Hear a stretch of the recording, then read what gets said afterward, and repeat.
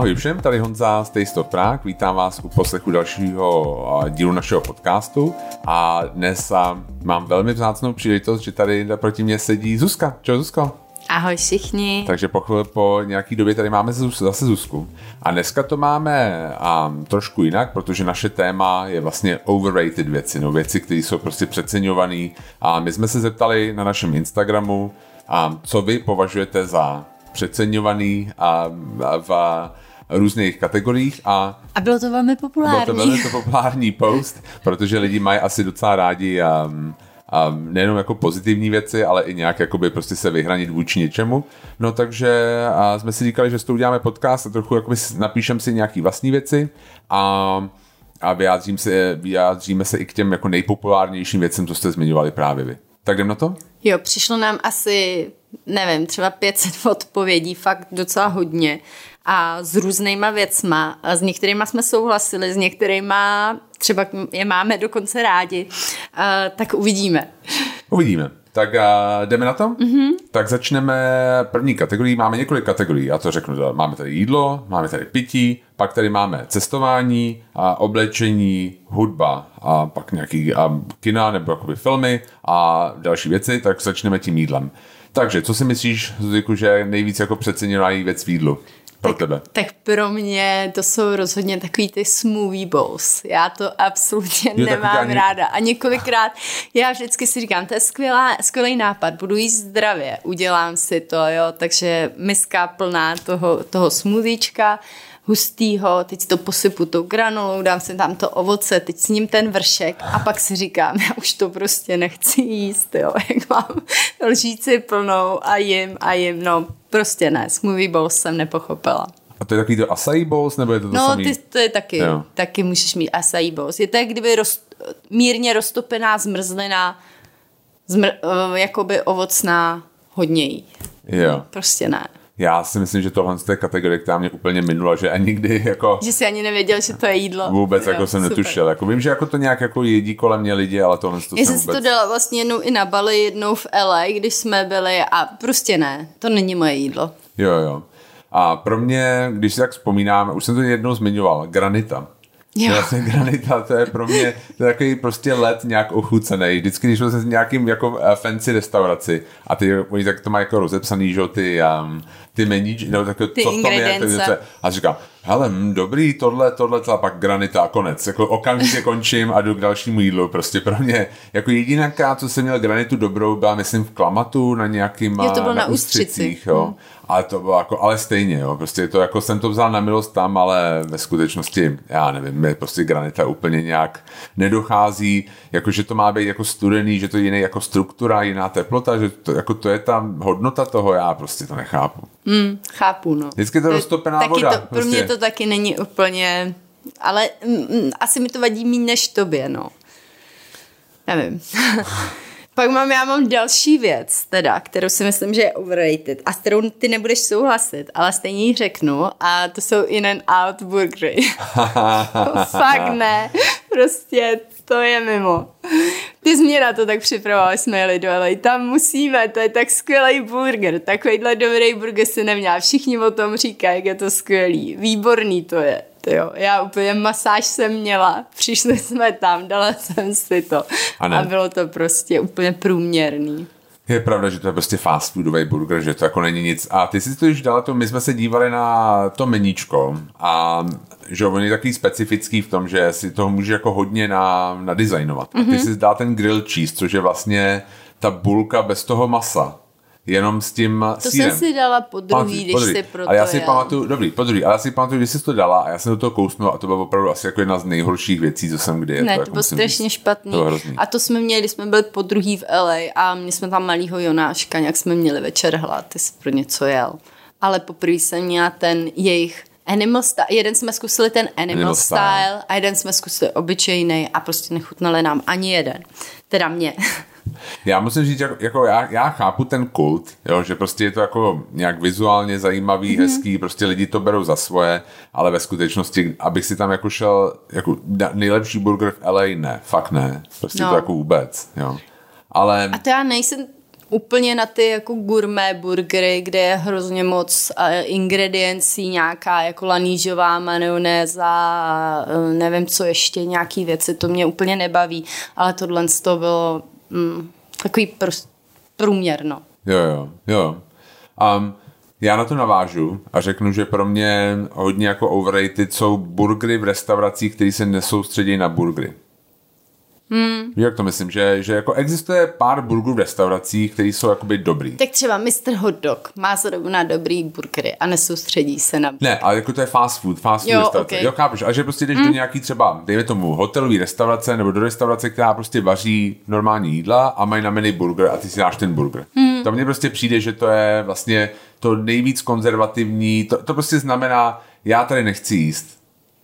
Nebo jako... Mně přijde, aby si každý mohl vybrat. Jo, přesně taky. Jako, víš, jako aby jsme uspokojili každýho, tak tam dáme burger. Je to tak a mně to přijde vlastně přesně, když já nejsem nějak jako adventurous, nejsem a nechci prostě jít mimo svou komfortní zónu, tak si dám ten burger a prostě mně přijde, že to je vlastně úplně zbytečný. Proč sedíš v té restauraci? Jdi prostě nějakým do restaurace, kde jako se soustředí na burgery. Že mám pocit, že existuje několik výjimek, existují jako výborný burgery v restauracích, opravdových, ale jich hrozně málo a jako obecně jako nějaký žánr, mně to přijde jako přeceněný, overrated. No, psalo to i několik z vás, že burgery jsou overrated. Já si to úplně nemyslím a mám dobrý jako, burger fakt ráda. Já taky. Ale chápu, že někdy člověk si dá nějaký burgery, který nejsou úplně dobrý a pak si řekne, hele, to je úplně na nic, jako to není dobrý. Ale dobrý burger je dobrý. Dobrý si dát jednou za čas. Na 100%, rozhodně. Na 100%. No, tak a teď se dostaneme k tomu, co jste psali vy hodně. Hodně z vás psalo avokádo a avokádový chleba. Jo. Já mám avokáda fakt ráda.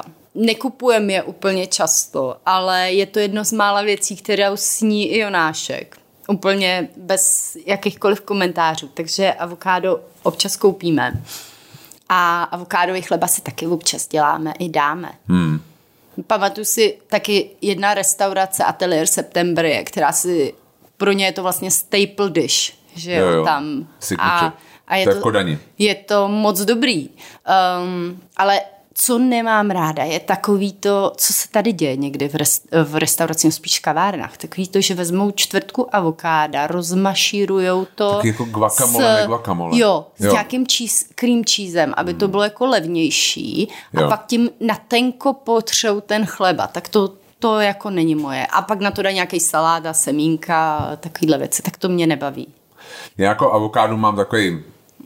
Moc nemáš rád, jako, nemusím to, jako, když tam je, tak to sním, jako avokádo toast mám celkem rád, ale pokud mám na menu ještě nějaký další výběr, že tam bude toast s něčím třeba jiným, tak asi málo kdy sáhnu po tom avokádo toastu, ale zase prostě nehaním to, nemyslím si, já chápu, že některý lidi třeba mají pocit, že to je moc drahý na to, co to je, že to je vlastně jakoby avokádo na chlebu, že to prostě není jako žádný velký umění, jako chápu to a že taky jako dneska každá jako cool kavárna jako má avokádo toast, nebo tak minimálně vypadá. Ale jakoby za mě avokádo fajn, i když jako není to moje nejoblíbenější jídlo asi.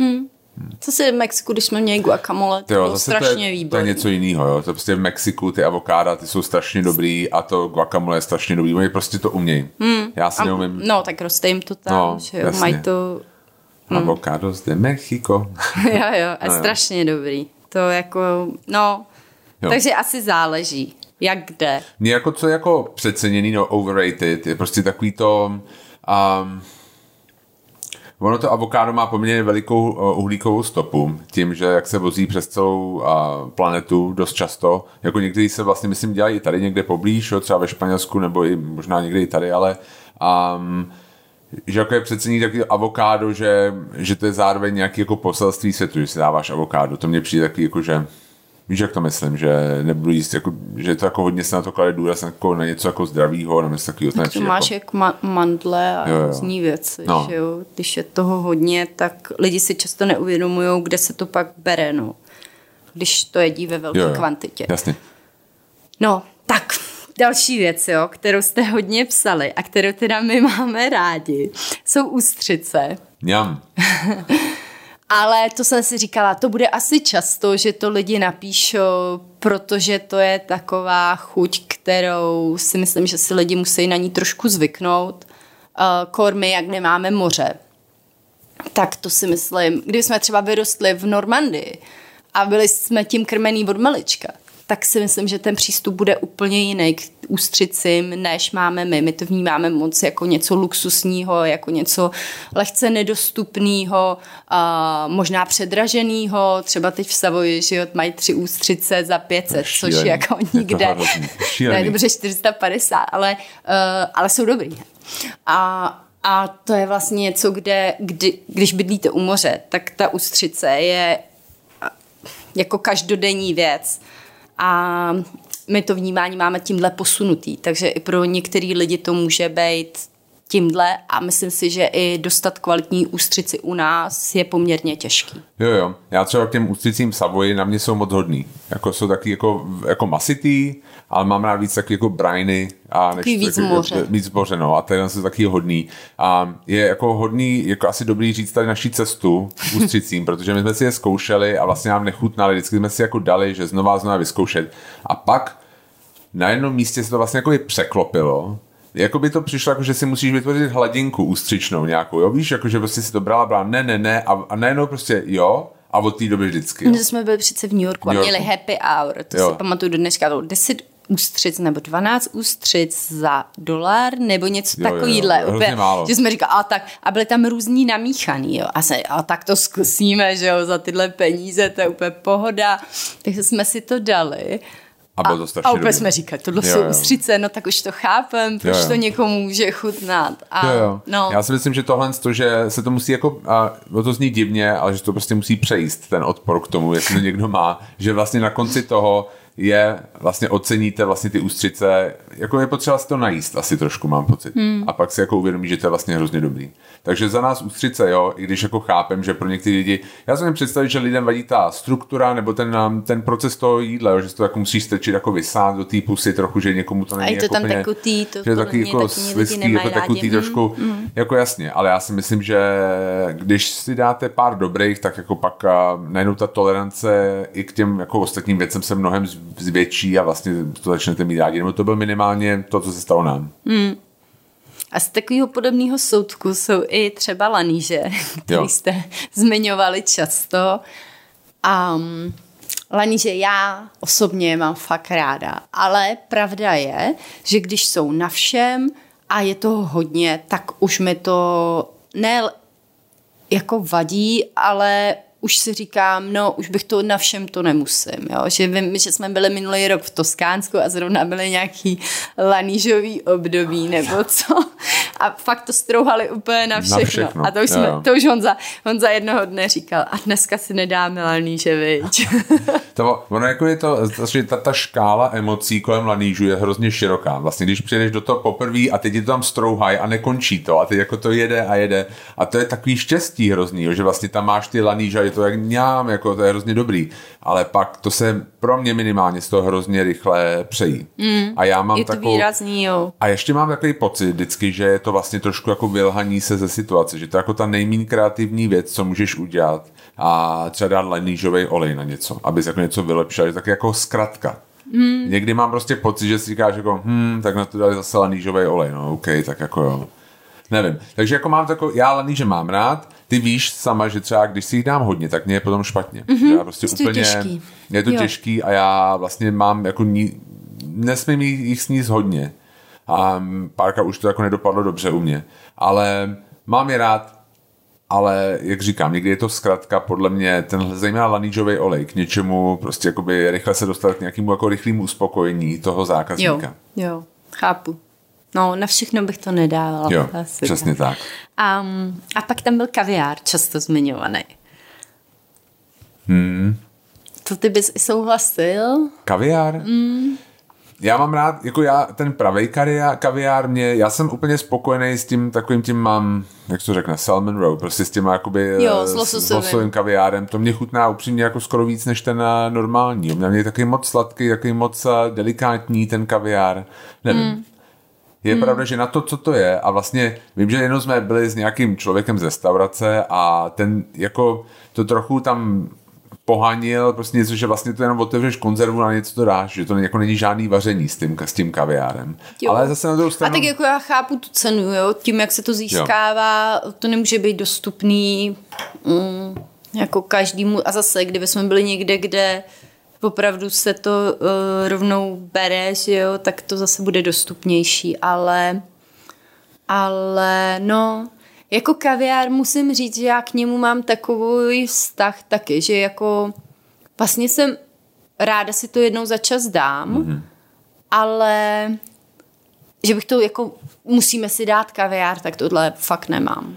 Já jako mě spíš jako baví na tom taková ta hra na to, že a takový ty starý časy, jo, že si dáš šáňo a kaviár a máš prostě pocit, že se díváš na velkou cenu Monaka, nebo něco takového, že vlastně, že zavřeš oči a úplně cítíš, jak se ti houpe jachta pod nohama, jo, prostě jako jestli hraješ na někoho bohatšího, než ve skutečnosti seš, když si dáváš jako kaviár. A takže to mě na tom baví, ale ve skutečnosti, jako že bych jako vyhledával chuť kaviáru a musel to mít jako obden. To já taky nemám, no.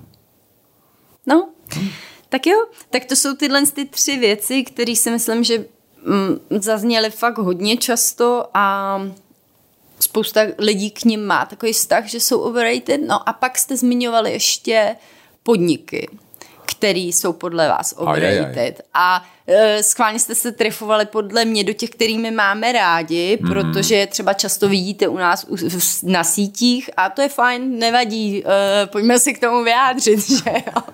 My to nemusíš, že jste benovaný. Ano, takže velmi často zaznělo ambiente a... Jako obecně ambiente, jo? Obecně, hodně lidí zmínilo obecně a ještě častěji zazněl jeden podnik a je jeden produkt z toho podniku a to lokál a smažený sýr v lokálu. Jasně. A tam já bych vám to podepsala. Pro mě to je totálně overrated věc. Smažák v lokále. To jsem věděla, že tohle to narazí tady na kamaráda Honzu. Ne, já chápu kritiku, já si myslím, že řeknu takhle, kdyby ten smažák byl o 50 korun levnější, tak to nikdo neřeší. Nikdo neřekne, že je to overrated. Nikdy je třeba nedosmažený. Jo. Nerozteče se ti. Já toho nejsem velký fanoušek. Já obecně nejsem fanoušek smažáku. To je fér říct asi k smažáku v ambiente nebo v lokálu. A abych pokračovala, tak prostě ten v lokálu je takový obyčejný smažák, jako každý jiný. Absolutně nesouhlasím. A já si myslím, že ten smažák v lokále je fakt dobrý. Já neříkám, že to je jako nějaká bomba jako mimo kategorii, jo, ale prostě není to jakoby... Když házíš oštěpem, jako všichni hodí 60 metrů, tak to není jako, že hodili tady 120 a zabili někoho jako prostě v tom v ochozu, ale hodili 70, jo, prostě jako je to skokově víc než něco jiného. Mě vždycky by prostě zajímalo, kde jinde jako je skvělý ten smažák, jo, prostě tak dobrý jako v tom lokále. Když si prostě říkáte jako OK, tak tohle není super smažák, tak kde je ten super smažák? Jo, jak říkám, u mě je to možná problém v tom, že ani vlastně to jídlo nemám moc ráda, jako takový, takže těžko můžu ocenit pak ten smažák v lokálu a no. Jasně, jak se diskvalifikovala to diskuse. Ale třeba tu tatarku k tomu máš skvělou. No jo, výbornou. To mám ráda. A pivo v lokále je taky skvělý. Já se přiznám, že my, když jsme měli smažák na prohlídkách, jo, a my jsme brali smažák, že jo, pro ty lidi a byla tam ta tatarka, tak já si vždycky vzal poslední kousek chleba. Jo, je to tak. A je nutný to říct. Já si to vždycky jakoby takhle jako mají taky ten kalíšek, víš, tak si vždycky jako z toho takhle jakoby vybral a mám to rád. A jinak, co se týká ambiente, tak ta skupina je veliká, že jo, má hodně restaurací a některé restaurace máme radši a některý míň radši. Nemyslím si, že se to dá šmahem takhle říct. Pro mě je spíš ambiente love brand, než že by to bylo overrated. Jo. Upřímně. Jo. A mám ráda Bukovku hodně, tam chodíme často, do Savoje chodíme často, kantýnu máme rádi a pak jsou prostě podniky třeba jako Pasta Café, který třeba vůbec rádi nemáme. Jo, nebo Braziléru, že tam nevíme. Já si myslím, že ambiente a pro mě ambiente byly jako obrozenci. Jo, prostě takový, já nevím, jestli to byly mladočeši nebo staročeši, jak já si to nevzpomínám, a takový to okno do světa. Jo, že prostě oni něco přinesli sem, něco to viděli v zahraničí, prostě přinesli ten koncept nějak jakoby, jo, ať to byla pizza neapolská, ať to byla prostě to Brazilero, prostě to churrasco a i vlastně hospodu, a je to jako benchmark, je to prostě takový zlatý střed, a od kterého se odpíchneme, když hodnotíme něco jiného. Jo, a to prostě není, to je jako samo o sobě docela dost, když se víš, jako kolik kategorií oni udělali nějaký jakoby zlatý střed. Jo, určitě. Tak vlastně jako to je obdivuhodný. Určitě. Takže jako já neříkám, že to je nejlepší v každé kategorii, ale prostě minimálně to je jako prostě golden standard prostě. Jo. V podstatě. Nehledě na ty všechny kritiky. Jo. Tak jo? Super. Jo, jídlo, já mám ještě jedno jídlo. Ještě jídlo. Já to, jako jsem to přemýšlel a možná ti to bude šokovat, ale já to řeknu. Jako rukodělný koblihy. Já si myslím, že bychom se měli posunout dál. Že už to je dost. A to některý lidi psali kronaty. Na tohle. Já si myslím, že už to je moc jako... a že je to jako lidi vymýšlejí už prostě různý toppingy a vlastně je to po každý hrozně podobný a po každý se cítím hrozně vinnej, když si to dám, jakože že jsem si to neměl dát. Takže to spíš o tobě. Ne, není. Já si prostě myslím, že jako vlastně mě vždycky jako fascinuje, jak vlastně velký úsilí se vkládá zrovna do těch koblih. Jo. Možná je čas jako jít dál přijít k něčemu jinému. Nevím. No, tak jednou za čas. Jednou za čas. No, OK. No. Jasně.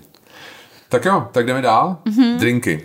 Drinky. Tak já mám úplně jasný jeden a teď sezónní takovej espresso tonic. Já to prostě nemůžu. Já to nechápu. Nechutná mi to, pořád si to dávám dokola. Říkám, zkusím to tady. Mají jiný tonik, mají jiný espresso a nebaví mě to, nechutná mi to. Vždycky to dopíš ty nakonec. Jo. A radši bych si dala espresso a gin a tonic. Jo, jasně. A nikdy tě napadlo nalít do toho gin? No hele, někdo to psal, že si do toho musím nalít ještě gin. Tak jsem si říkala, že příště si vezmu nějakou malou placatku. Jasně, nenápadně. Mně to chutná. Není to něco, co si dávám pořád a ty víš, že třeba jako já i v horku, ve 30kách si dám jako horký kafe. Já prostě nemám rád studený kafe, obvykle, jakoby. Ale espresso tonic čas od času, já mám rád kolu, ono je to jako trošku podobný. A mám pocit, jako ten prostě, je to takový kyselejší, je tam prostě, že přece jenom taková ta trpkost toho toniku, nevím, jak to říct. Ale mám to rád, je to osvěžující pro mě. Já vím, no. Já mám zase jinou věc a to asi tady vidím, že někdo zmínil, ale pro mě kokosová voda. Absolutně to nechápu. Absolutně to jako nedávám. Jako my, i když jsme byli v Thajsku a prostě ti tam jako nasekli ten kokos, tak to bylo jako OK, ale stejně to nebylo nic, co bych jako já, kdybych nebyl tam s tebou a ty si to nedala a byl tam jsem jenom sám s Junáškem, tak si nikdy nemůžu představit, že bych zašel vytáhl tu 20 těch jejich prostě chechtáků a prostě řekl jako jeden kokos, prosím. Fakt ne. Takový nasládlý tam nic. mi to zrovna chutnalo. Ale je pravda, že jak si koupíš tu kokosovou vodu zabalenou v nějaký plastový lahvičce, jo. To úplně, no celý to, a je to hrozný biznes, že jo, zejména v té Americe. Mám pocit, že takový ty benefity a zdravotní se hrozně přeceňují jako ty kokosové vody. Že to hydratuje, to podle mě hydratuje každá voda. Je to voda, jako, já nevím, co jako...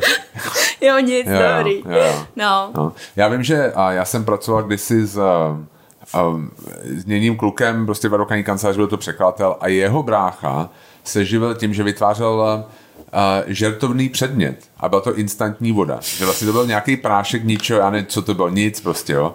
A že jako to zaliješ 100 ml vody a máš 100 ml vody, jo. Vlastně. A to mně přijde jako, že vlastně tohle to bylo jakoby kokosová voda trochu, no. Jo. Já jako nevím. Mě to prostě nechutná. To chápu. A hlavně třeba mně přijde, že vlastně to se ani s ničím nedá smíchat. Nebo já jsem neviděl nějaký drinky s kokosovou vodou. Dělá se to? To já vůbec jako mě přijde skoro ale... jako samotný a... Asi nějaký smoothíčka s tím můžeš dělat, že to tam dáš do toho, ale no, jako chápu to. Jako má tohle a pak mám takový to charcoal. Jo, jasně. Taky to uhlí, nebo uhelnou vodu. Jako živočišný uhlí ve vodě, to je úplně divný nasládlý. To je fakt jako si rozpustit živočišný uhlí, když tě je prostě blbě. A prostě do vody a jako, já vím, že v LA prostě to byla jako paráda jednu chvíli, co jsme tam byli. Je pravda, že v LA to jede hodně, tyhle ty věci. A vždycky na tom je napsaný ten účinek, jo. Jakože energize a já nevím, clean a vždycky jsme si říkali, co to je za keci. Jako, jo. Ale tak ten marketing tam je na mnohem vyzrálejší, než je tady, takže umějí zasáhnout. Podle mě člověk, který je unavený, víš co, nevyspalej po noci s dítětem, tak koukáš a říkáš, energize, to mi pomůže, jasně.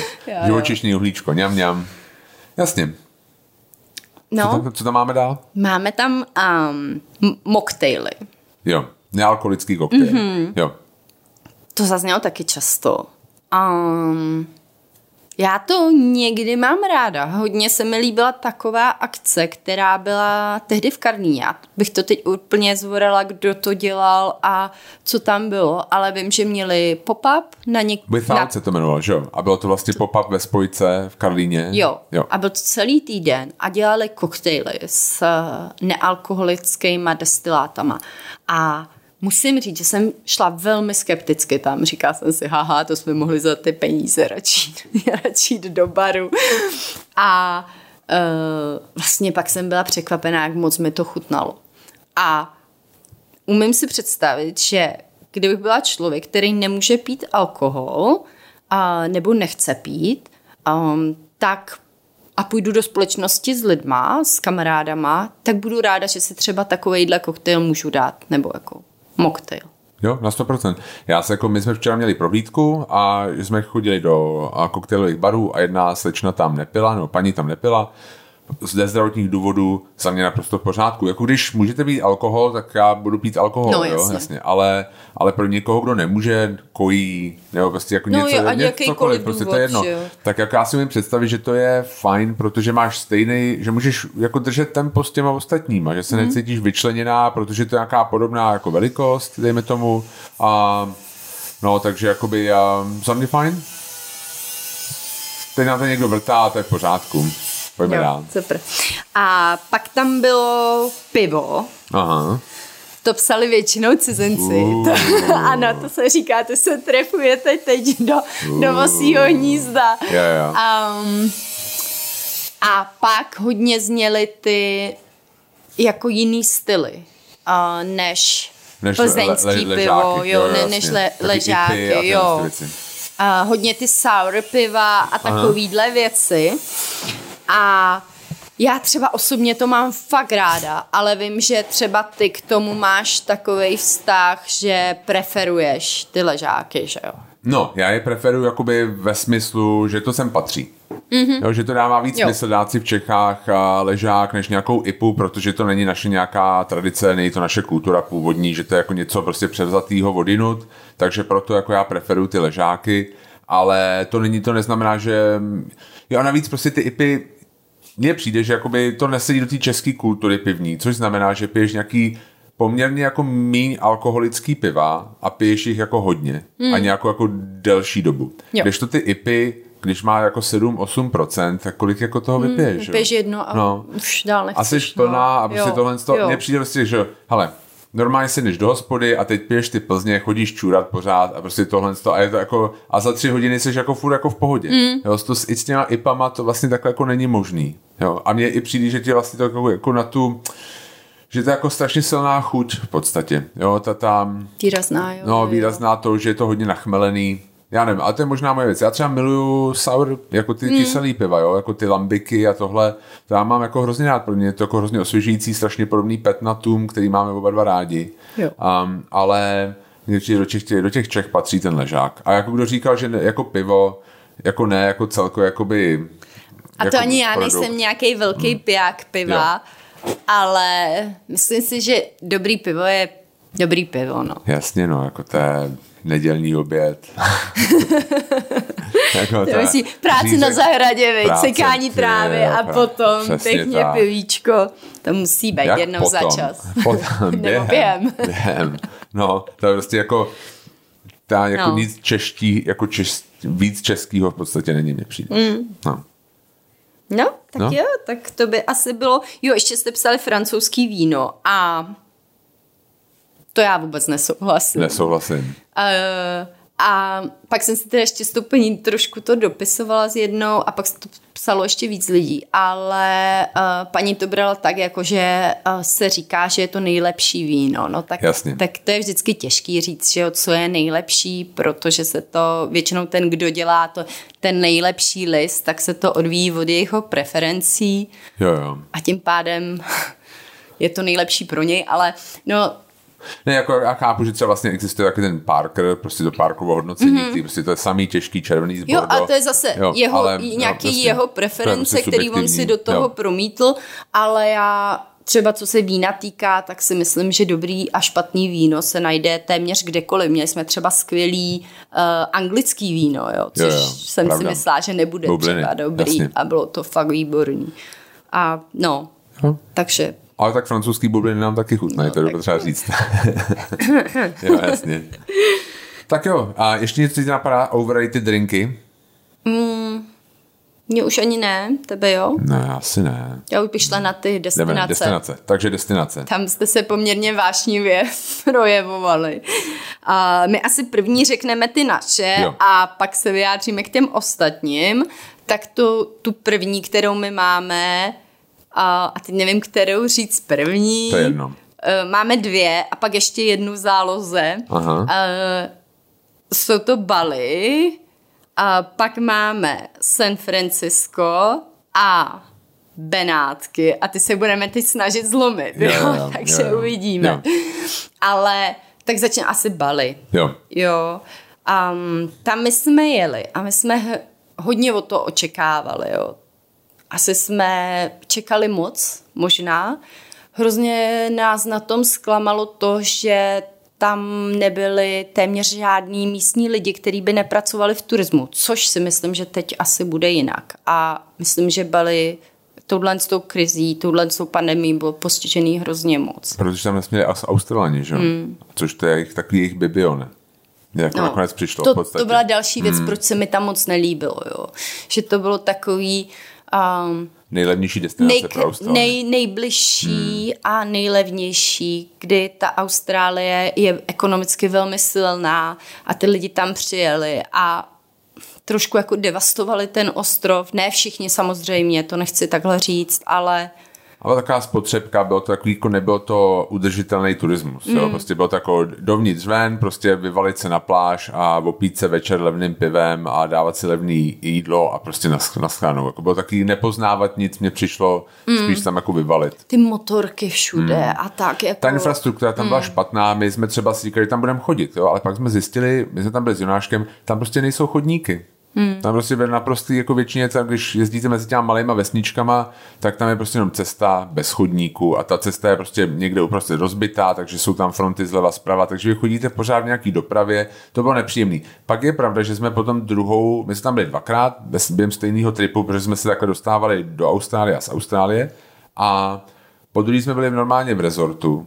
A to vlastně bylo fajn. Že jsme si řekli, hele, kašlem na to poznávání úplně a uděláme si to na pohodu, zůstaneme tady u bazénu s malým, aby toto bylo v pořádku pro něj a pojedeme na nějaký výlet vždycky. Jo. A to jsme si užili mnohem víc, než takovej ten adventures, ten první pobyt, kdy jsme si mysleli, co všechno nestihneme, co všechno uvidíme. Jako já bych to nechtěla úplně hanit, protože tam jsou fakt krásný místa, nádherný západy slunce, jo, ale celkově to pro nás teda vyznělo hodně turisticky a až moc všeho. Je pravda, že, jak jsi říkal na začátku, jako jedno z mých jako nejoblíbenějších věcí, co děláme, je, že prostě se třeba potkáš na hřišti s někým místním a bavíš se prostě o životě, jak to tam je. A to tam prostě v podstatě vůbec neexistuje, protože tam jsou jenom vyložení lidi z turismu. To je pravda, no. Takže Bali určitě. No a to druhý San Francisco? To druhý je San Francisco, no. To nás zklamalo několikrát, ale máme i skvělou věc ze San Francisca, protože jsme si odtamtud přivezli nejlepší dárek. Vlastně. Jonáška a takže jsme to ani neměli tak hanit, ale tam jde hodně vidět, jak šli nahoru ty lidi, jak začali najednou vydělávat strašně moc peněz někteří a vytlačilo to ty obyčejnější lidi, kteří měli jako normálnější práce nebo neměli práce, který vydělávali tolik peněz a vytlačilo je to na okraj toho města nebo i úplně pryč z toho města a některý dokonce na ulice. A běhá tam po ulicích hodně lidí, kterých jsem se regulérně bála. A musím říct, že jsem málo kde měla takovej strach, jako jsme měli strach v San Francisku. Jo, souhlasím. Já to již myslím si, že co škodí San Francisku, je taková ta americká představa, že to je město plný nějakých jako památek. Protože v rámci Ameriky to oni tak jako asi vidějí. A když člověk přijde z Prahy, tak to není úplně... To nemá ten wow faktor, protože ty jejich památky neohromí to. Prostě člověka z Prahy, jako tam ty Painted Ladies, to je prostě normální ulice v centru Londýna, jo, prostě jako tři baráky, prostě, které vypadají nějak takhle jako Golden Gate Bridge, jako hezký, jako já to chápu, že tam jsou jako hezký věci, ale prostě vlastně to jako neohromí nějakýho Evropana z hlediska nějakou památek. krásou. A jako San Francisco je prostě zajímavý tím, že my jsme šli třeba do nějaký hrozně drahý restaurace, jako Sezon, že vlastně to byla taková tam nějaká 3 hvězda. A mně přijde, že když jdeme v Evropě do takové restaurace, tak jsme jedni z nejmladších. Jo? No, teď už možná. Ale jako, jsme. A tam jsme byli jako nejstarší. Tam byli prostě lidi, prostě, kteří byli v Kristuskách a v nějakých jako Yale a Cambridge prostě v nějakých svetrech a úplně tak běžně tam jedli jako jídla za $400, bylo to úplně jedno. A je to prostě zvláštní pocit z toho města. Je pravda, že tam po ulici chodí velmi zvláštní lidi, kteří někdy bývají docela agresivní. Mm-hmm. Jo, právě, že po tobě vystartujou. To vlastně se nám stalo i v LA, kdy jsme šli... Jako na Skid Row. Omylem jsme se zavočili na Skid Row. A to jsme měli i Jonáška s sebou malý. A to jsem se opravdu, jako jsem si říkala, ale byl to můj strach. Jo. Nikdo z těch bezdomovců proti nám vůbec nešel, nikdo na nás vlastně ani nemluvil a my jsme prošli tu ulici naprosto jako nedotčený. A bylo to spíš můj vnitřní pocit, kam jsme to vešli. Ale v tom San Francisku opravdu po nás i několikrát vystartovali a je to hrozně nepříjemný. Jako z ničeho nic, protože třeba jsme šli a nějaký člověk do nás vrazil. Jo, prostě úplně nevyprovokovaně. A začal nadávat. Jako já chápu, že třeba měl nějaký psychický problémy nebo něco takového, ale k tomu nepřispělo to k té radosti z toho města. Jo, jasně. Jo. Ale jinak vlastně, kdyby někdo řekl, pojedem do San Francisca, tak jako jedu, jo. Já jedu zase, jo. Jako, ale já si myslím, že taky tomu škodí to, že je nutně objektivně přiznat, že my máme rádi LA. A jako v mý mysli to vždycky jako nějakým jako soutěží. Jo, že to porovnávám s tím LA, protože to 2 jako kalifornské města. Přijde mi, že minule jsme letěli jako nějak za LA do San Francisca nebo do Mexico City, nějak tam byl takový trojúhelník, že jsme letěli mezi tím a my jsme přijeli do San Francisca a byla tam víc zima. Jo, jak tam je taková jako, jasně, tam není jako teplo, jo, taková mlha, to jako nevlídno, není to jako to oregonský, jakože už tam jsou lesy a tohle, ale právě tam nejsou lesy. Vzduch, tam nejsou lesy, tam je prostě jenom mlha, jo, a ty lidi jsou takový najednou prostě míň v pohodě, v tom LA tak jako vyklidněný, vysmátý, opálený a tam jsou taky jako spíš vystresovaný a ty se snaží jako mě přijde předvádět sami před sebou, kdo co jako dokázal v jaký tak společnosti, nebo tak tam mě přišlo, jako. Takže ale jo, jako San Francisco jo, jdeš do kaváren, že jak se tam baví o těch důležitých projektech. Jo. Je to takový pozerský i dokonce trošičku, bych řekla, no. Ale a to jsme tam měli kamarádi, který nám dali skvělý tipy, jo, takže ale jeli bychom znovu. Takže tak, jako, tím bych to asi uzavřela, že to asi, a stejně tak to máme s těma Benátkama, který nás nenadchli. My jsme tam teda byli každý zvlášť. Ještě předtím jsme se potkali. Ano. A ani jednoho z nás to nenadchlo, ale teď jsme si říkali, že možná je dobrý rok tam vyjet, takže příští týden tam vyjedeme a uvidíme. Uvidíme, jestli řekneme vám na konci, jestli si myslíme, že to je overrated nebo ne. Ten ostrov, hrozně. Ale jako já to beru, já jsem tam byla, mě bylo třeba 25 a přistupovala jsem k tomu tak jako, že památky a jdete na ty hlavní místa v hlavní čas, že jo, kdy tam je milion dalších turistů a samozřejmě nemáte šanci si to vůbec užít. Jo. A navíc prostě ty uličky jsou tam tak úzký kolem těch kanálů, že vlastně furt do někoho vrážíte, furt jdeš v proudu lidí, jako jdeš na Rialto a tam nejsi nemáš sama. Nemáš ani čas se pořádně jako rozhlídnout po tom městě, musíš pořád se vyhejbat někomu, navíc to tam smrdělo, jak bylo. Já jsem tam byla v létě ještě, že jo, taky úplná blbost. Ale... Já vím, že jenom se přišel třeba na to Dorsoduro, že se přišla jako trošku dozadu a že tam už to bylo lepší, že jako se člověk jako vydech, že tam bylo méně lidí, ale stejně, jako je to fakt hrozně turistický. Tak jsem zvědavý, jak to bude teďka. No a teď se dostaneme k tomu, co jste psali vy. A Honza už zmínil, že my máme hodně rádi LA a to teda zaznělo velmi často. A spolu s jiným naším velmi oblíbeným městem, a to je Paříž. Yeah. Takže, no my máme obě dvě hodně rádi. LA, ta nás hned nás oslovila, když jsme tam byli poprvé. A to jsme neměli žádné očekávání. Ne, neměli a možná proto to bylo tak dobrý, víš, že my jsme...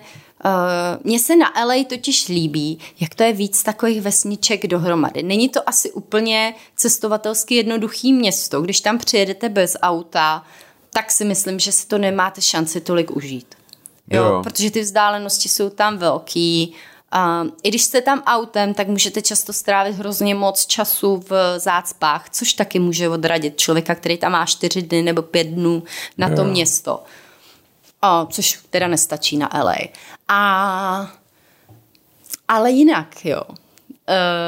Je to boží. Tyjo, si každý ráno se zbudíte a it's sunny again. Jako moje ideální představa práce, předpovídat počasí v LA. Jak to dělá ten, že David Lynch teďka. Každý ráno vlastně se koukne ven a říká it's sunny a vlastně 25 stupňů. Jako, mně se hrozně líbí, my jsme bydleli v takovém hotelu, dost často před Jonáškem v Line hotelu, prostě což byl takový funkcionalistický barák. Na jedné straně bylo vlastně jenom okno, veliký přes celou místnost. A byl tam taky elektricky ovládaný roleta a ráno jsme se probudili, zmáčkli se tlačítko a teď to pomalu vyjelo nahoru a ono se dívalo na ty, jak je Hollywood sign prostě, že a teď to vyjelo a bylo hezky a palmičky. Je to prostě tam prostě hezky. Vím, že jsme tam byli s Jonáškem nějak v lednu, v únoru a bylo tam asi třeba 15 stupňů a mi říkali, oh my gosh, it's freezing. To bylo tak 18, bylo teplo. 18 bylo teplo. Jo, ale prostě jako... Na nás bylo teplo. Jasně, jo, takže to počasí je úplně skvělý. Mně se líbí, že to je jakoby nejmíň evropský, americký město, mně přijde LA. Jo. Že to je vlastně jako takový mexický. Nebo asi, jako kdyby si jel třeba do New Orleans, tak to taky nebude takový No tak New Orleans zase máte nějaký francouzskou jakoby historii. Tohle je fakt jako tohle nemáš v Evropě, LA, mně přijde. Jo, a má to vlastně svoji zajímavou atmosféru, je to topograficky zajímavý, že něco je rovina, něco je... A jsou tam nádherný místy, jako Griffin Observatory, že jo, to je úplně... Lakma, jako, prostě hele, dobře, Walk of Fame, blbost, přeskočit, hrůza, jo. Ale to je hodně takových, možná Hollywood sign, možná přeceněný, nevím, asi jo. Jasně, jo. My jsme ani nebyli, my jsme jenom náhodou šli jako na ten Walk of Beverly Hills, no, jako, jo. Nebo Rodeo Drive, no, ale je to zajímavý si to projít, ale jednou stačí. Jo. Je pravda, že my jsme byli v LA třeba 5krát a byli jsme tam jednou na těch všech věcech se podívat a řekli jsme se, jo, tak to stačí a už se sem vracet nebude. Jako pokud chcete honit nějaký památky v Zuzkách, tak to vás to zklame. Ale pokud to chcete, prostě tam je potřeba si to jako užít, prostě si zastavit a jet si takovým tím tempem, prostě jako jo, já vím, že tady pojedu hodinu teďka, pojedu hodinu prostě autem, ale jsou tam jako zajímavá příroda, my jsme šli do toho kanionu, prostě někam se projít, je tam moře, Venice Beach, prostě jako hezký, je to Venice je pěkná, je tam spousta různých věcí, jak si přesně ty říkala, není to jedno město, ale je to spousta takových malých měst dohromady. Jo, mně se líbí hrozně moc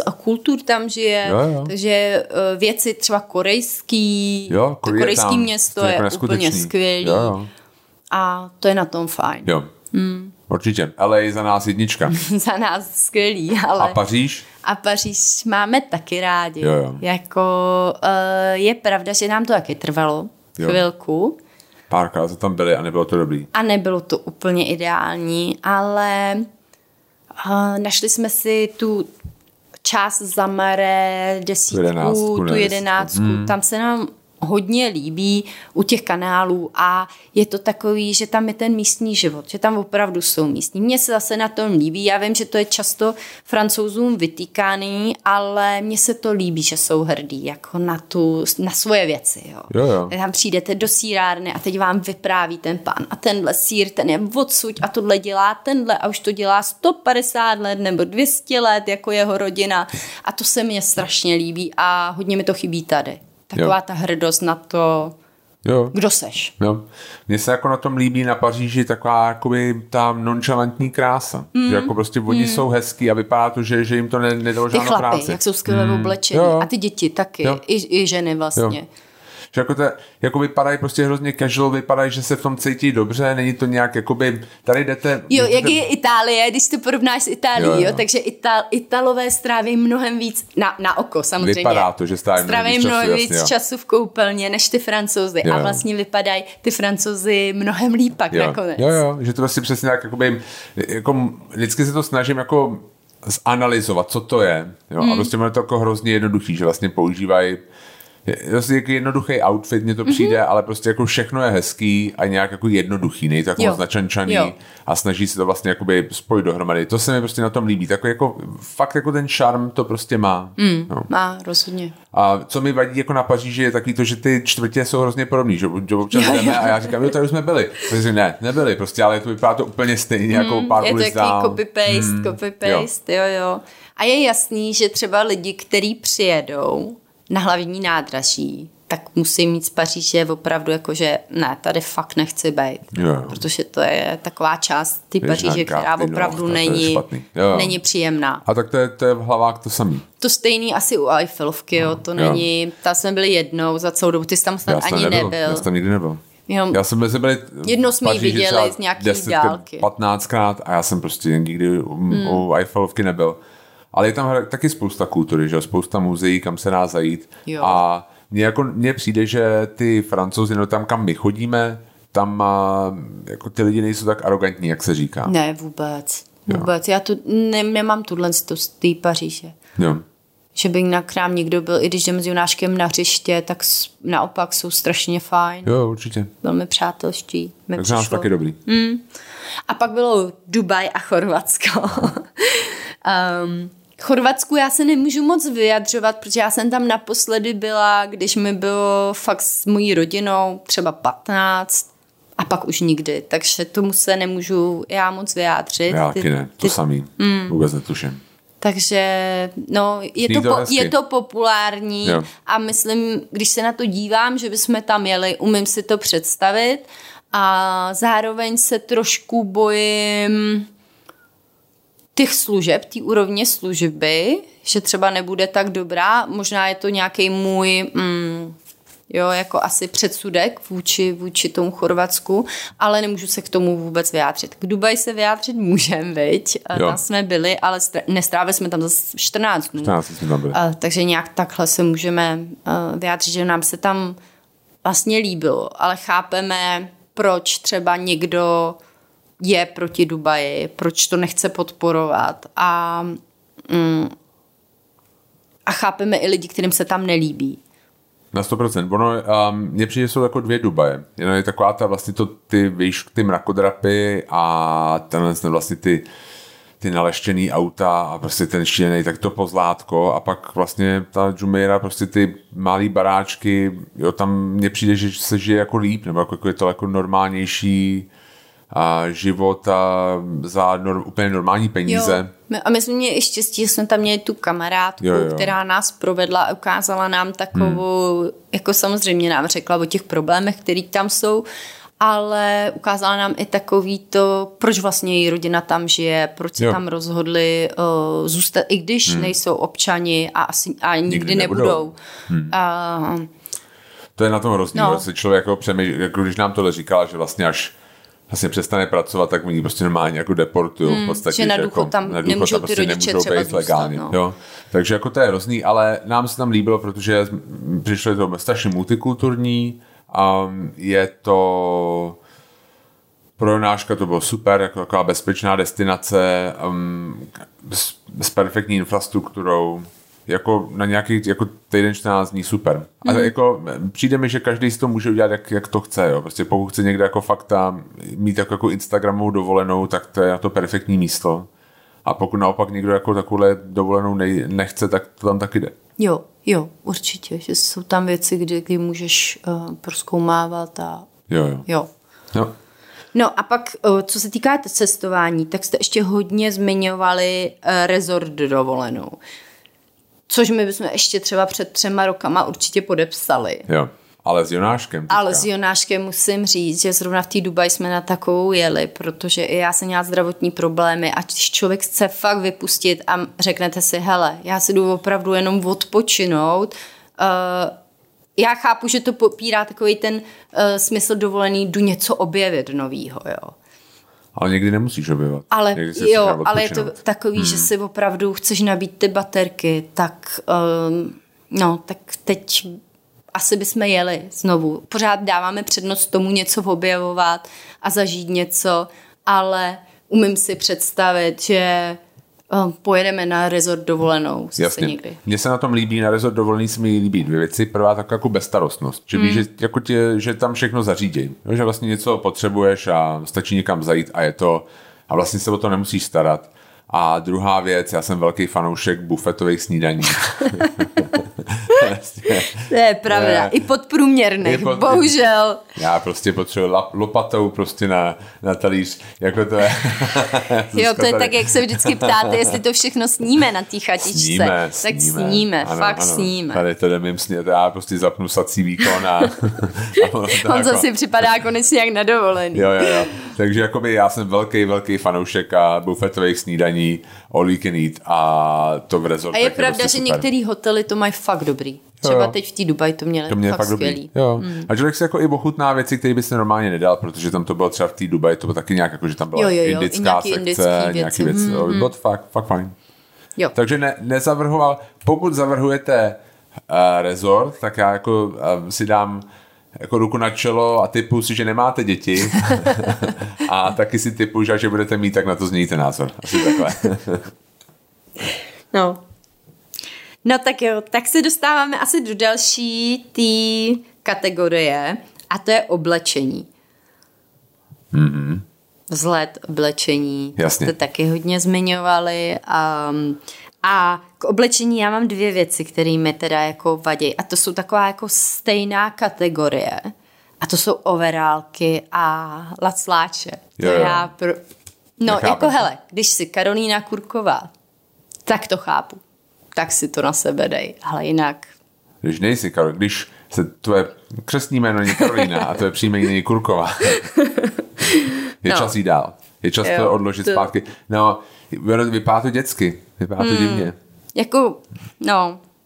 Ne. Já mám další věc, tepláky. Jako teď, jak jsou ty designerský tepláky a prodává se to fakt za spoustu peněz, tak si úplně říkám, jako proč tohle a proč vůbec tepláky, jako když nejdeš na sport. Jako na sport jasně, 100%, legíny, tepláky, cokoliv. Jo. Ale jako já si říkám, já mám pohodlný oblečení, mě je dobře v mojí sukni, proč bych si měla na sebe dávat doma tepláky. Jo. Možná jsem v tomhle divná, ale... Ne, je pravda, že vlastně já jsem jednu dobu jel takový ty tepláky s tím nízkým sedem. To připadá, víš, co myslím? A to jako, pokud ti není 5 tepláky, měsíců... co ještě za sebe děláš, že jsou kalhoty, tak to je úplně... Pokud ti není jako 5 měsíců tak, a nepotřebuješ nosit plenku, myslím si, že jako to je jako čas jít dál prostě v oblečení. Já musím přiznat, že já ještě jakoby trošku jsem kritický k elastiákám. Jo, to nemáš rád, no. No taky prostě jako, to nejsou kalhoty. A tak někdy si to dají lidi nebo holky pod šaty. Někdy ne. Víš? No, já vím, no. A mně to přijde, to prostě není... A třeba v LA to nosí Já vím, ale prostě všichni. To vím, jak nějaká tam Fran Líbovic prostě psala, yoga pants are not pants prostě. A to si myslím, že je pravda. Jo. Že, no. My se na to tady kritizuje módu, tyjo. Zrovna. Nejsme úplně nějaký, jako jo, ale psali jste to. A Jasně. další věc, kterou jste hodně psali, bylo jako branded clothing. A Jako velká značka na tričku. Jo, a no, jo. tak to si myslím, že to je úplně mimo. To musíme bavit, jasně. Ale zase musím říct, že třeba, když si kupuju kabelku, tak mi i vadí, že to často na nich je jako to velký logo, jo. A mně se třeba ta kabelka líbí a kvůli tomuhle si to taky nekoupím. Jo, nechci se jako předvádět. Nebo nechci být jako chodící reklama. Jo, přesně tak. Ty je pravda, že já jako chci kvalitní věc. A proč to jako propagovat ještě? Tak, jako nějak. Přesně jo. tak, přesně tak. Jo, a no, třeba Gucci tohle má hodně, že jo. A ty... Je to řve Gucci. No, jako, kdybych měla říct asi jeden brand, který mi přijde overrated z těchhle je to hodně, je to, ale já jako zase mám krásnou sukni od nich a vím, že třeba žena Massima Bottury, oni s nima pravděpodobně mají nějakou, protože vlastně mají i restauraci v tom Gucci domě ve Florencii a oblíkají je a oba dva jsou vždycky nádherně oblečený, jo. Takže asi je to nefér ke mně, jako tohle říct ode mě, že tak Gucci. A mám i jednu sukni, která je fakt krásná. Jo. Jsem dostala dárek od tebe. Viď? Já vím. A no, jasně. ale velký loga, to je špatně. No a pak jste ještě psali nějaký designerský braille. Aha. Že jsou overrated. A s tím já bych teda asi docela i souhlasila, protože... jako Prada braille, nebo něco takového. No, ale ani ne, že by mi přišly overrated, jako ty braille, ale vždycky je někde necháš, ztratíš je, zapomeneš je, někam jdeš, sundáš si je. A je pravda, že je pravda, že my dva nejsme jako lidi, kteří by prostě nosili tyhle ty doplňky v nějakých sáčcích a prostě bereme to jako spotřebku. A je pravda, že to často ztrácíme a asi by to pro nás bylo jako overkill, že by to prostě bylo pro nás jako moc jako zbytečně drahý, něco, co prostě asi ztratíš nebo rozsedneš. No, přesně. No. Jo, souhlasím. Já nevím, co z módy ještě jinýho, co jakoby bylo jako overrated. Tak jsme se bavili o mom jeans, což je teďka vlastně taková nová móda, ne? To se ti nelíbí. Myslím, že hodně jako, chlapům se to nelíbí. Mně se to líbí teďka jsem jako přemýšlel, nemám k tomu úplně vyhraněný názor, jenom mě prostě člověk si připadá staře, protože teďka mně přijde, že jsou 90 jako hodně jako v módě. Plísňáky. Jo, a to už je jako doba, kdy já jsem byl teenager. A že si to pamatuju, že už to jednou bylo v mém jako životě, kdy jsem to nějak vnímal, tak už to bylo módní, už to bylo v módě. A teďka to vidím po druhý. Staře, se to vrací. Si strašně staře. Jo? Protože vlastně říkám, počkat, tyhle ty tenisky jsem jako já měl a teďka jsou jako ve food shopu jako nová novinka edice, něco takového. Říkám, počkej, je to jako tyhle Adidy, jako to já jsem jako měl a za 5 let potom jsem si myslel, že byly hrozný. Jo? A teďka jsou zase jako cool. A už jako, jo, to je prostě vlastně takový nepříjemný pocit trochu, že už jako to vidíš znova, že už jako, už to recykluješ, že už jsi tak stará, že... Já to mám s plísňáčema, to jako fakt ne, nemůžu. Mrkve do plísni. Mrkvový kalhoty mi nevadí tak moc, jako mi vadí ty plísně. No, tak oblečení, tak jsme se dotkli. Ok, víceméně. Tak popojedem. Povedem. Co tam dáme dál? Hudba. Máme hudbu a filmy. A filmy. Tak u tohle bychom asi strávili docela dlouho. Já mám hudbu, rychle projedu. Jo? Co mám jako své, protože já tam mám za prvé hudba, rádio v restauraci. Velký špatný. Ne. To musí být prostě něco, co si vyberete. Podle mě jako ty playlisty v Praze jsou vlastně to dotváří tu atmosféru té restaurace a nepodceňovala bych to. Jo, jasně. Jo, přesně tak. Electroswing. Mám s tím velký problém. Electroswing mně přijde jako úplně Ty jsi neudělal žádný effort, viď? Ne, to je prostě, a hlavně to je, lidi se smějou AC/DC, že hrajou prostě jednu písničku 30 let, ale Electroswing, když si to vlastně pustíte, to je ta samá písnička znova, ten samý formát v podstatě znova a znova. Jo, to je jak to celý AC/DC. Já jsem teďka dělala playlist pro Alcron, když jsme s ním dělali večeři. A tam mě napadlo, jsem udělal jeden jako elektroswingový přes jako svoje jako přesvědčení. Jsem to prostě pustil a teď jsem to jako namíchal, protože mi přišlo, že to je jediná restaurace, kde by se to vlastně jako mohlo hodit. Jo? Prostě, že je to něco starého s něčím novým a jako ten kuchař vlastně navazuje na nějakou tradici, že jako to dává nějakým způsobem smysl a je to vždycky to samý, vždycky ta stejná písnička, elektroswing. Nemůžu si pomoct, je to jako, nevím. No. Tak. Jo. Já mám Harry Styles. Harry Styles. Ale to je moje, já jsem ho asi nepochopila. A musím říct, že některé písničky se mi vlastně líbily, ale Watermelon Sugar, jako když to tam řekne, já nevím, 30krát v té písničce, která má 200 slov dohromady, jako co tohle je za písničku. Jasně. A to byl hit, velký hit. Jasně. No, tak to ne. Ale hodně z vás psalo třeba Beyoncé, anebo Beatles. To mě zaujalo, protože Beatles třeba mám fakt ráda. Beyoncé není úplně někdo, koho bych já poslouchala, ale je neskutečná, jako neskutečná. Beyoncé je super, ona má jako super, jako jsou to hity, jako to ona jako natáčí, to má vysoká produkční hodnota. Já vím, že třeba pro někoho to jakoby není žánr, který jako má edgy, rád. Nebo se to R&B prostě neposlouchá, ale jako neodiskutovatelně skvělý hlas a skvělý jako písně. A i performance, jak ona tancuje u toho a zpívá, no tak to jako je pro mě úplně... Jo. A Beatles, já musím říct, že Beatles, já chápu, že pro někoho to je třeba není... Co mně se líbí na Beatles je, že tam vidíte, to se vlastně oni hráli 7 let, dejme to 63 až 70, dejme tomu tak jako 7-8 let. A prostě ten pokrok, ten neuvěřitelný vývoj, že vlastně to není, to je opak AC/DC, že prostě mě AC/DC opravdu, a já mám rád AC/DC, ale AC/DC prostě hraje jednu písničku 30 let, protože našli dobrý formát prostě a je to prostě o chlastu, o ženských, nebo prostě o nějakým jako, o nějaký bitce, prostě a jako je to na 3 akordy a hotovo.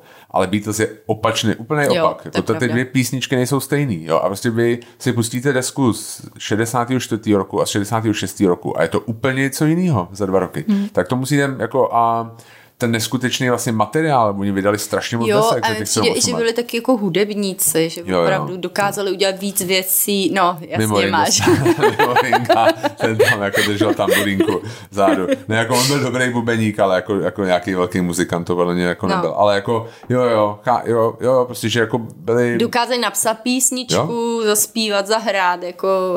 A všechno to zní jako jednoduše, jako přirozeně. Že to jako není... Jo, jasně. Co ty filmy? No tak já mám film, který já fakt jsem nepochopila a jako byl populární. Je takový ten Scott Pilgrim versus svět. Jo. Nejlepší film. Co to bylo? Nejlepší film. Honza, tak si pustíme krásný film, jo? A já, tak jo. Teďka nedávno jsem to nějak, asi před rokem jsem se na to díval znova. Po 5 minutách jsem usnula. Jo, to je pravda. A to je perfekt, protože já nevím, jak se jmenuje ten režisér. Je to prostě skvěle natočený. Je to prostě vtipně natočený, že vlastně jako i ta... Ne, vtipný to nebylo. Je to totálně vtipný. Jo, je to hrozně vtipný. Ještě pořád dokola. No, tak on tam to jako to je ten scénář, jo, ale mně to teda přišlo jako hrozně skvělý.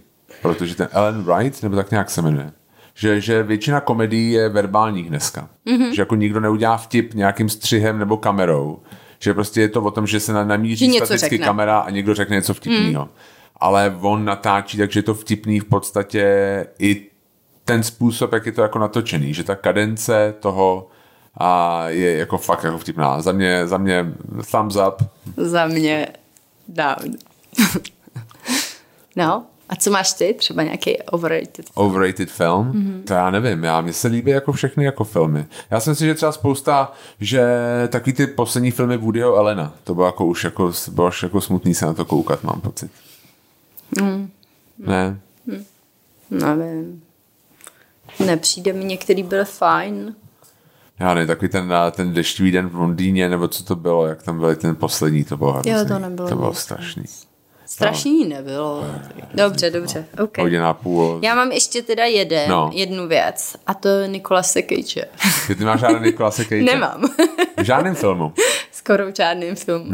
Prostě pro mě je, když vidím, že tam hraje Nicolas Cage, který podle mě přehrává strašně, tak je ten film okamžitě o příčku dolů, jo. V porovnání třeba s jinýma hercema, když vidím třeba Brad Pitt, že někde hraje, tak najednou už se chci jít dívat na ten film. Já jakoby, on je zase zajímavý. Jak zajímavý. No je to zajímavé, je to člověk, na který se musíš dívat. Je to jako něco, jako když se musíš dívat na bouračku, tak se musíš dívat na Nicolase Cage. Jako co bude dál, co se stane teď, jo? Že prostě on je magnetická osobnost, která prostě na tom jakoby plátně si říkáš, to není možný. A ono to možný hele, je. já chápu, že on byl v nějakých jako tísni finanční, kdy musel brát podprůměrný filmy a možná tam se mi sformovalo to jako vnímání Nicolase Cage. Ale chápu i, že má Oscara a všechno, ale no, ne. Já musím říct, že jako mě přijde, že vlastně od jistý doby Bruce Willis je takovýhle prostě, že jako když já vidím Bruce Willis tam hraje, jednu tak polohu, jako ne. Že jo, jako. Já nevím. A ta poloha je nuda. Vidíš, a přitom vypadáš jako on. Jo, je to tak. Ne, řekli, Stanley Tucci mi teďka řekli nedávno, což mě strašně potěšilo. No, a pak ještě psali jste Titanic a pak jste psali takový to Life is Beautiful. Jo.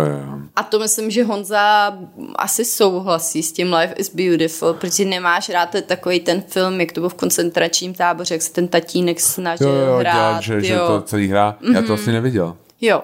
Já jsem myslela, že jsi říkal, že se ti to... A já chápu i ten důvod, co tam člověk psal, že vlastně by se z těch historických událostí neměli vymýšlet tam nějaký věci, které vlastně se nestaly, což nikdo z nás neví, jestli se to stalo nebo nestalo. A tak to je. Jo, jasně, že jako ono v jednu chvíli to vypadalo, že když natočíš Holocaust movie, tak dostaneš Oscara, což přesně se jako potvrdilo i tímhle s tím. Protože jako, dojemný to je. Jasně, když se na to díváš, dojemný to je, že jo. No, nevím. No.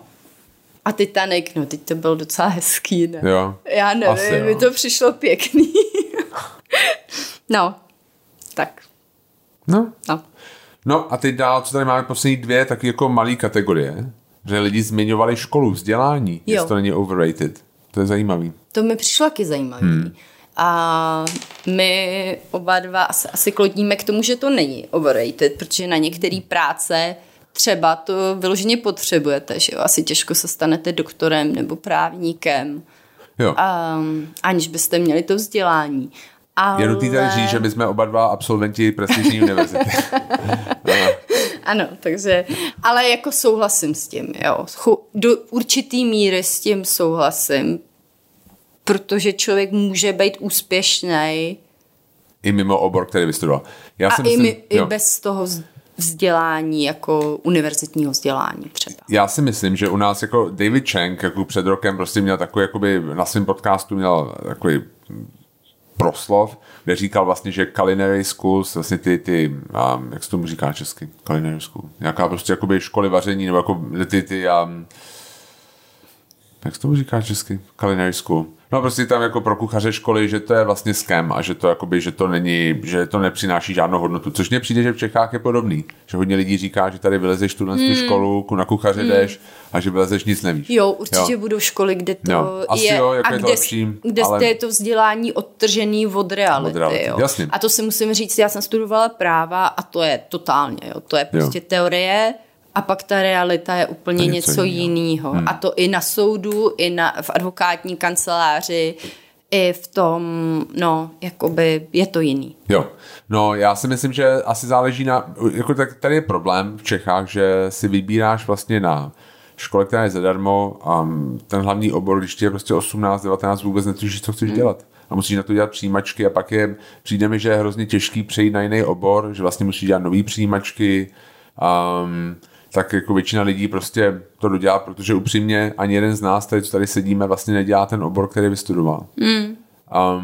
Takže v tomhle tom smyslu jako dělat něco, jako školu jenom prostě, abys měla školu, je overrated na 100%. Jo, určitě. Jako pokud máš od začátku nějakou jako misi, nějakou jako vizi, tak jako fajn, to je super, ale a tu škola ti pomůže, jasně, jo, třeba jako Kristýna Němčková, která vlastně je v Londýně, dělá na Cordon Bleu, super, to není jako overrated určitě. Ale ne, tak jsou školy, které ti dají hodně moc. Já jsem třeba studovala v Hamburku na té škole Bucerius a to bylo úplně jiný přístup k tomu vzdělání, než co byl tady. Ale, no. Jasně, jo. Tak jako overrated to je, pokud to nechcete dělat potom. Jako dál. To je prostě asi jednoduchá odpověď na to. No. Nebo pokud je to obor, kde se víc naučíte v té praxi. Než v tomto.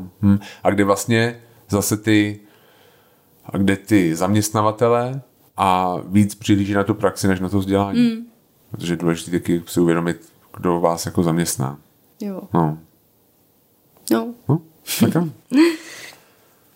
No a co tam máme ještě jednu věc, koukám? Pak tam máme kolagen v prášku a takový ty superfoods. To jsem ani nevěděla, kam to zařadit, jestli do jídla, to bych asi nedávala. Tak kolagen v prášku, já k tomu mám... No povídej, protože to se přiznám, že k tomu já se asi ani nemůžu vyjádřit. K tomu mám takový vztah, že podle mě to nefunguje, ale hele, když si to tam někdo chce nasypat a připadá si potom hezký a vyhlažují se mu vrásky, tak ať si to tam sype do toho pití. Podle mě si tím nemůže jako člověk moc uškodit, nevím.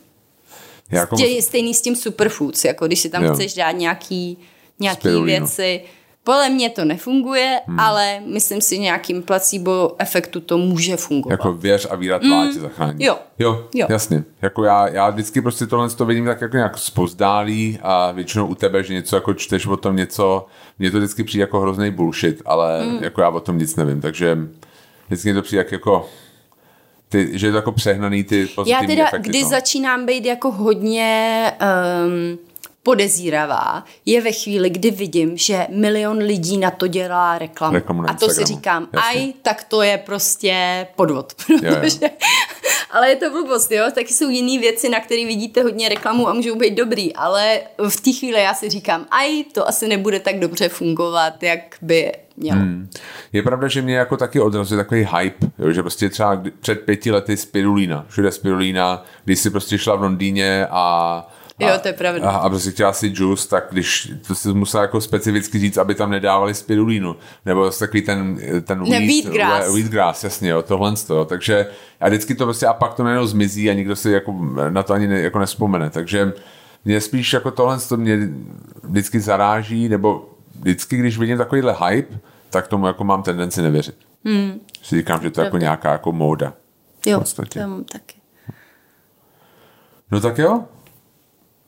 Tak to už necháme, nebo to ještě tam byla poslední věc, kterou si schválně přeskočil v tom vztahu. Vztahu. Ve vztahu jste psali sex. Hodně se objevoval i sex. Jakože je přeceněný ve vztahu.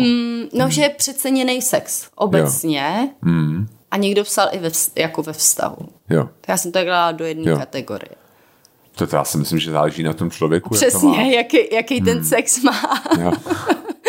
Ale jako chápu, že ve vztahu to asi není úplně ta nejdůležitější věc v nějakým dlouhodobém vztahu, ale je důležitá a tak na začátku dobrý sex je dobrý, prostě, jasně, to si pojďme říct. Jo.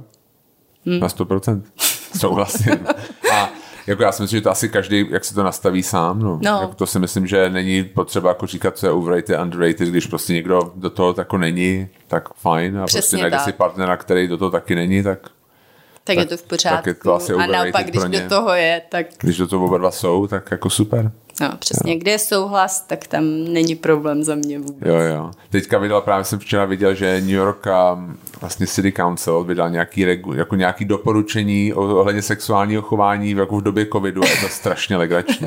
To je hrozně fakt legrační. To věřím. Že máš používat nějaký jako bariér, jako vlastně je to fakt jako velmi, velmi zvláštně napsaný. No, tak se na to když tak mrkněte. Ale jako já si myslím, že ten sex to je asi jako na každého uvážení, jestli to jakoby nehrnul bych se do toho, když se do toho nechcete hrnout a hrnul bych se do toho, když se do toho chcete hrnout. Jo. Souhlas? No. Tak to je za nás takhle asi.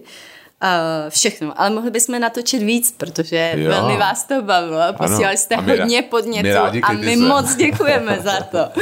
Říkali jsme si, jestli nenatočit nejdřív underrated, ale pak jsme si říkali, že tohle bude určitě populárnější. Tak dáme underrated příště. Dobře. Jasně.